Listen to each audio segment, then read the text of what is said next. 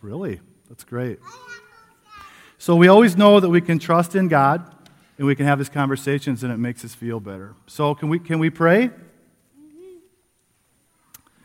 And just repeat after me. Dear God, when I have a bad day, please listen to my prayers and make me feel better. And all God's children said, Amen. All right. Preschoolers, you can head right over out this door. Do we have our preschool instructor over here? Right there. So head over there if you want to go to the preschool.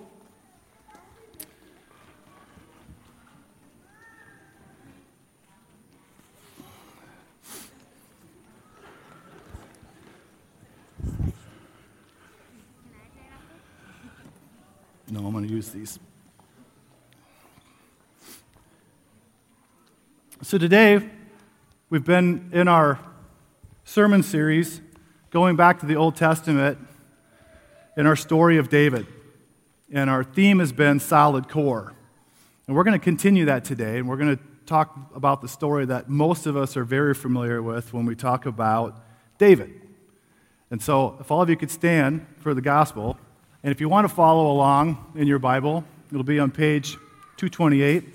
So we're going to go into 1 Samuel chapter 17, verses 38 through 47. And then hopefully we're going to pull that up. Otherwise, I'll just refer back to 228 and I'll read it right out of here. It's fine. Oh, there we go. So Saul clothed David with his armor. He put on a bronze helmet on his head and clothed him with a coat of mail. David strapped Saul's sword over the armor, and he tried in vain to walk, for he was not used to them. Then David said to Saul, I cannot walk in these, for I am not used to them. So David removed them. Then he took his staff in his hand. He chose 5 smooth stones from the wadi, put them in his shepherd's bag, in the pouch. His sling was in his hand, and he drew near the Philistine. The Philistine came on and drew near to David, with his shield bearer in front of him. When the Philistine looked and saw David, he disdained him, for he was only a youth, ruddy and handsome in appearance. The Philistine said to David, Am I a dog that you come to me with sticks? And the Philistine cursed David by his gods. The Philistine said to David, Come to me, and I will give your flesh to the birds of the air and the wild animals of the field. But David said to the Philistine, You come to me with sword and spear and javelin, but I come to you in the name of the hosts, the Lord of hosts, the God of the armies of Israel, whom you have defied. This very day the Lord will deliver you into my hand. I will strike you down and cut off your head, and I will give the dead bodies of the Philistine army this very day to the birds of the air and the wild animals of the earth, so that all the earth may know that there is a God in Israel, and that all this assembly may know that the Lord does not save by sword and spear, for the battle is the Lord's, and he will give you into our hands. This is the gospel of the Lord. Thanks be to God.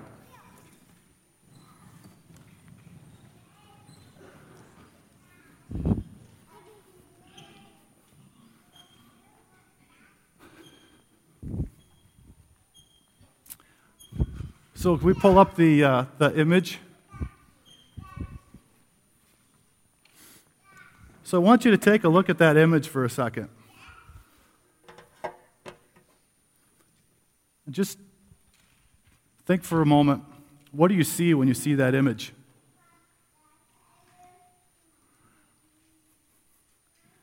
I saw this image for the first time on Facebook, and it caught my attention. And I thought, I wonder what this is all about. So as I read the post of the poster, and what he described is, as you look at those 2 apples, this is what people want you to see on Facebook, but this is what the real lives look like. And I thought to myself, in some cases, sure, that could be, but we do have weddings, we do have vacations, we do get together, and those are typically the things that you'll see on social media. So it seemed a little general, a little assuming. But when I take a look at this picture, maybe it's just as simple as an apple in front of a mirror. I don't think that was the photographer's intention, though. I think the photographer intended us to think. It could symbolize so much if you just think about it for a moment. So is that apple, could that represent us as people? Does it represent how we look? Could it represent how we feel? Could it represent our attitude? Better yet, is that apple facing the mirror or is it facing the observer?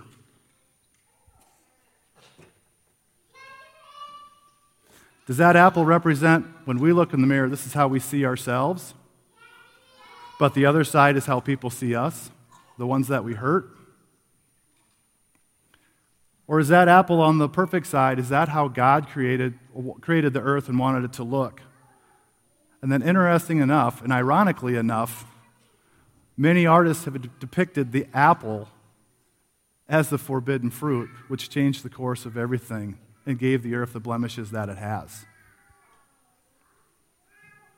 So the longer I pondered on this picture, I thought, you know what? Maybe there is truth to the person that posted this. Maybe we do want people to see the perfect side, and the blemished side is all the secrets that we don't want anyone else to know about. It's the failing marriage. It's the unfaithfulness. It's the financial ruin. Failing business, failing career, hoarding, theft, addiction, abuse. Maybe it's our relationship with God. So it's a lot to think about. So where do we find the strength to contend with all of that? And maybe all of that is the pain, the sorrow, and the brokenness and the grief that comes along with it. So where do we find the strength? So I think back a few years ago, maybe around 10 years ago, it seemed like every 3 months or so, I was going to the chiropractor. I'd get a little fatigued. Maybe I was lifting too much that day, helping someone move. Maybe bent over all day working on something or working in a garden. And after a little while, my back would be tired, and I would lift something with bad form, and just like that, you'd feel your back go out. And the next day, I would get out of bed, and I could barely even move. You can't straighten your legs, you can't straighten your back, you just know that you have this tremendous amount of pain. And so I thought to myself, I'm not old enough to be dealing with all this type of pain. Now, I realized that I had gained a considerable amount of weight over the last 5 years of my life. I also understood that I wasn't working out, so I wasn't helping myself. Well, I shouldn't say that. I was helping myself to seconds and thirds at the dinner table all the time, but that was the only thing I was helping myself to. So I decided, you know what? I probably need to get a little more serious about my diet. I need to get a little more serious about my exercise. So I started to lift weights. I actually started to do triathlon and lost like 40 pounds, and I was so pumped about my transformation. But I still had one problem, lower back issues. And so I'd been to several chiropractors looking for someone to fix it, and all of them said the exact same thing. Jeff, your core is weak. So they would show me a few exercises, and I would maybe start them, work with them a little while, but I never truly sustained it. I never really developed them. So did I get some help? Maybe a little bit, but it was never truly enough to make a big enough impact to help me out. So over time, I started to say, you know what, I'm going to raise my goals. Now I went from triathlon, now I want to run half marathons. So I started to go down the road of half marathons. But I never trusted my body. I always had minor injuries or small injuries that would just keep catching up to me. So finally I got serious, and I said, you know what, I want to be able to run pain-free, and I want to up the ante. I want to run a full marathon through the Badlands of North Dakota. In order to do this, I have to gain some trust in my body. So I went to a trainer, did some consulting, and he said, let's do some tests. So in a matter of time, he demonstrated how unbalanced my strength was. See, I had worked so hard on my arms, my shoulders, my upper back, my chest, upper legs, lower legs, but I was not paying attention to my core. And so as the trainer talked to me, he said, do you realize that your core is the foundation of your entire body. This is your power source for your body. All of the strength that you have is coming from your core. You're asking your extremities to do all of the work, but you don't have the inner source to help protect those. You can't support it. If you want true strength, you need to have it in your core. If you want true endurance, you need to have it in your core. The only way that you're going to meet your goals is to have the inner strength. So when we think at our faith, are we strengthening our spiritual core? Our spiritual foundation, our heart and our soul, is sometimes the muscles that we exercise the very least. And just like my former exercise program, we will find ways and means to try to support our own ability to handle our problems. When shouldn't we truly be going out and asking for God's help? And isn't this the most important 100% thing that we need every single day? Yet we still go out and try to do it on our own, and we don't have the trust that God's going to be there. So how often do we take time to pray? How often do we take time to read Scripture? How often do we meditate? How often do we just sit with God and just look at all the blessings that we have? He provides everything that we have, from our homes, our church, our jobs, families, the very air that we breathe. But we think that it's all good with just a few words of affirmation. In fact, we will feed our outer man 3 hot meals a day, but we're willing to let our inner man get 1 cold snack per week. So exercising our spiritual core is what allows us to develop the relationship with God.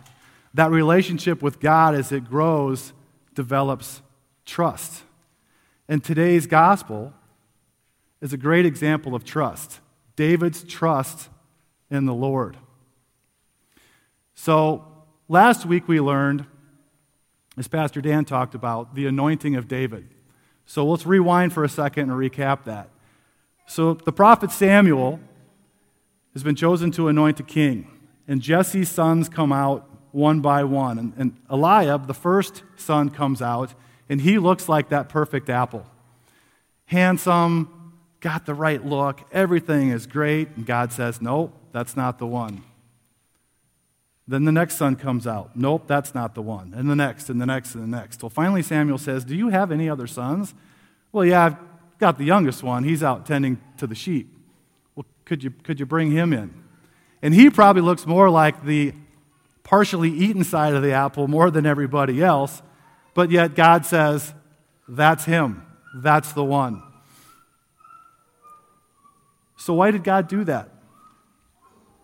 I mean, do looks not count for anything? I mean, we're anointing a king, but we haven't considered how it's going to look. God says, no, that's not the most important thing. I am worried about what's in his heart. The Lord knows that David is going to trust him with all of his heart. So now we go to the setup for today's lesson. We've got the Philistines, who are great oppressors of the Israelites. The battle lines have been drawn. We've got the Philistines on one hillside. We got the Israelites on another with a valley in between. And every day, every morning and every evening for 40 days, this mammoth man named Goliath walks out. He's the champion, and he taunts the Israelite army. He defies them. He denounces their God. And he says, every day and every evening, send somebody out to challenge me.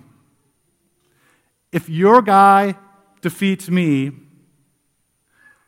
we will serve you. We will become your slaves. But if you send a guy out and I kill him, now you will become my slaves. Now we have to think about what Goliath looked like for a second here.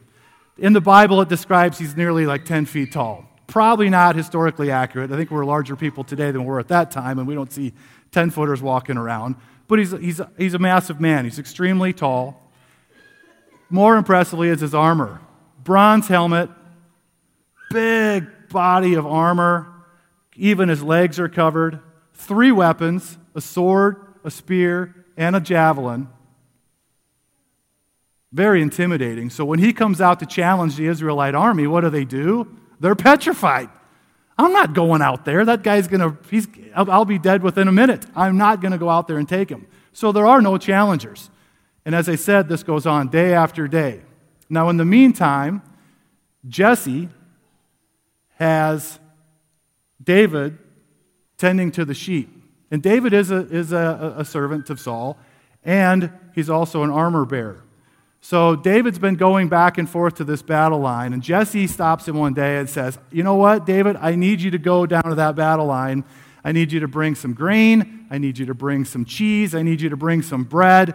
Bring all that down there, and then bring me back some assurance. I want to know that my 3 boys that are down there, the 3 oldest boys, I want to know that they're okay. So David finds someone to tend to the sheep, and he makes his way down to the front line. He comes in, he drops his supplies off, and as he walks around through the Israelites, Goliath comes out and does his normal rant, challenging somebody, defying the army of Israel. Now, David, Easton, come up here a second. So, here's your typical 13-year-old, non-assuming. If I call you a pipsqueak, is that going to offend you today? All right. Well, I'll make it up to you when we get home. So, in the eyes of everyone else, this is a pipsqueak. This is a prepubescent 13-year-old that just came down, dropped off some grain and some bread, and he comes down and he listens to David or Goliath come out and say all these things, basically defying the God that he has complete trust in. And he's offended. And quite frankly, I think he's a little surprised that nobody's going out to take on Goliath. I'll let you sit down now. So he's offended, and he says, hey, what happens to the person that goes out and kills Goliath? And they said, well, have you seen this man that keeps coming out? Saul said, if the person that can kill him will receive great wealth, his daughter in marriage, and exempt his family from taxes. And David keeps hearing him talk, and he says, this uncircumcised Philistine, it's kind of like, this guy? We're all worried about this guy? David knows that he's got someone on his side that he doesn't, and it's God. So as David comes around, he's probably getting a little cocky, a little arrogant with himself, while the other soldiers thought, this might be the guy. This might be him. So they go and tell Saul. Saul says, you know what? Send this person to me. And I can imagine what Saul probably thinks. He sees a young teenager coming towards him, and he's looking over his head and over his shoulders, like, where is this guy coming? When is he going to come? And all of a sudden, there's David standing in front of him. Hey, I'm your guy. And Saul has to think to himself right away, are you kidding me? And in fact, he says to him, you're just a young boy. This guy is a warrior. He's been a warrior since he was a young man. What are you doing here?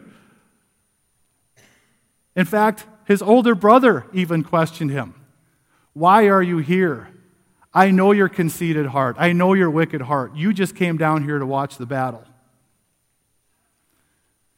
And David says to Saul, I tend to the sheep. The lions, the bears come, and when they take the sheep, I get to the lion, I strike him, I take the sheep from its mouth. And when the lion and the bear attack me, I grab it by its hair, I strike it, and I kill it. God protects me from the lion's paw, He protects me from the bear's paw, and He will protect me from that uncircumcised Philistine that's over there defying the army of Israel. Saul's thinking to himself, well, that's a pretty good argument. So he immediately goes back to what we have up here. He takes off his helmet, sticks it on David's head, and you can imagine what this looks like. We've got a 13-year-old, we've got a grown man's armor on. The helmet's probably wobbling around on his head. When he turns, it's probably swinging like this. Puts on his armor. It's probably about ready to knock him down. It's heavy. It doesn't fit right. He doesn't feel good moving around in it. Then he takes a sword and he fastens it onto it as well. The sword's probably so heavy he can't even hardly wield it. And David recognizes right there, I'm not used to this. And what he's saying is, I'm not used to it. It doesn't fit. I can't move around in it. I probably look absurd. And if I go out wearing this, I'm for sure at a disadvantage. So he takes it off. He takes it all off. And he goes over to a little brook or a stream and finds 5 round stones and goes on to take Goliath, massive man, warrior, completely armored up, and he goes out with 5 stones and a sling. Seems crazy, doesn't it? And Goliath is so excited that he sees him, and he tells him, today I'm going to feed your carcass to the birds and the animals. And not only does David not get scared, he essentially says the same thing back to him, but the difference between what Goliath said and what David says is this is the Lord's battle. Today the Lord is going to deliver you to my army. And so as Goliath probably gets more angry and more arrogant, he decides he's going to start coming at David. And instead of David maybe rethinking it, instead he starts to come towards the battle line. In fact, it says that he starts to run towards the battle line. He takes the sling, puts the stone in it, and flings it so hard and so true that the stone goes right into Goliath's forehead, buries itself in his head, and he goes right down, face first into the ground. And David doesn't stop there. He fulfills his promise of what he was going to do to him. He runs over to David, stands above him, pulls out the sword out of the sheath, raises it, and cuts Goliath's head off. Now, the Philistine army at this point, they have to be in utter amazement of just what they just saw. And in fact, it's not just amazement. Fear sets in. They've heard David say what's going to happen. He fulfilled that part of it. Now they have to be thinking, what happens for the second part that he said? He said that the army was going to be destroyed today. And what happens? They get scared, they turn and run, and the rest of his promise is fulfilled. The Israelite army pursues them and slaughters them one by one down the entire road. David picks up Goliath's head and brings it back to Saul. How much trust did that young man need that day? Did he come in and say, you know what? I kind of think I could do this. I sort of believe that I could go out there and do it. He gets a little more serious than that. He doesn't come down there and have any questions whatsoever. He's ready to go down and take him on with all of the trust in the world. He's met by a naysayer, his brother. Eliab questions his intention, questions his heart. Saul looks over him and says, I can't send you out there. Goliath laughs in his face and is probably excited for the fact that he's the guy that's going to come out and take him on. None of that makes him waver one bit. He knows he's on the verge of doing something great. He knows the Lord's going to empower him. He knows the Lord has his back. He gives him a complete 100% trust on that day, and he fulfills God's promise to him. We all have an uncircumcised Philistine in our life. Sometimes it's external. Most times it's probably internal. It's our thoughts. And so for us to conquer those, we have to be more like David. We're asked to trust the Lord with our whole heart. Not part of it, not some of it, but our whole heart. And for us to gain that trust, we have to have a relationship. And God wants to have that relationship with you. He sits there 24/7, patiently waiting for you to have a discussion, patiently wait for you to bring your troubles to Him. And that's what helps develop the trust. When you have someone in a relationship, when you have experiences together, when you have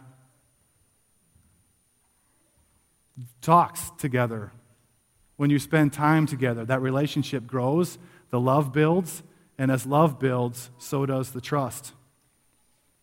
The great thing about God is it's never too late. We always have the ability to come to Him. Now keep in mind, folks, That relationship we have with God, it's not innate. You aren't born with it.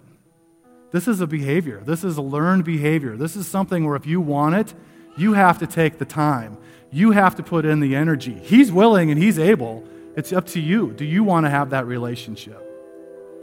So as you go through your days, realize that He's there waiting for you. He wants that relationship.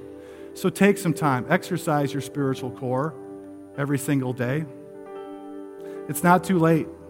You can start the relationship, you can rekindle an old one, or you can continue to grow the one that you have today. So when God looks at you, we talked about the apple. Yes, we have our flaws. Yes, we maybe don't want people to see them, but God knows. He sees the perfect side of you. He also sees your flaws. And in the upcoming weeks, probably next week, we'll learn David had flaws too. He has a lot of flaws, but God still sees the perfect side of all of us. And that allows us to be the word that we learned last week or the week before. It's flossom. We can go out and still be flossom. Amen. So if you bow your head for prayer. Lord, help us develop our relationship with you. Help us find time in our day to sit, talk with you, experience things with you, educate us, give us time to learn and grow that trust. We so desperately want that trust. We want to love you with our whole heart. We want to trust you with our whole heart. Make it a priority in our lives. Make it a discipline in our lives to spend time with you every single day. Spending time with you will help us grow, will help us develop, and make the rest of our lives better. In your name we pray. Amen.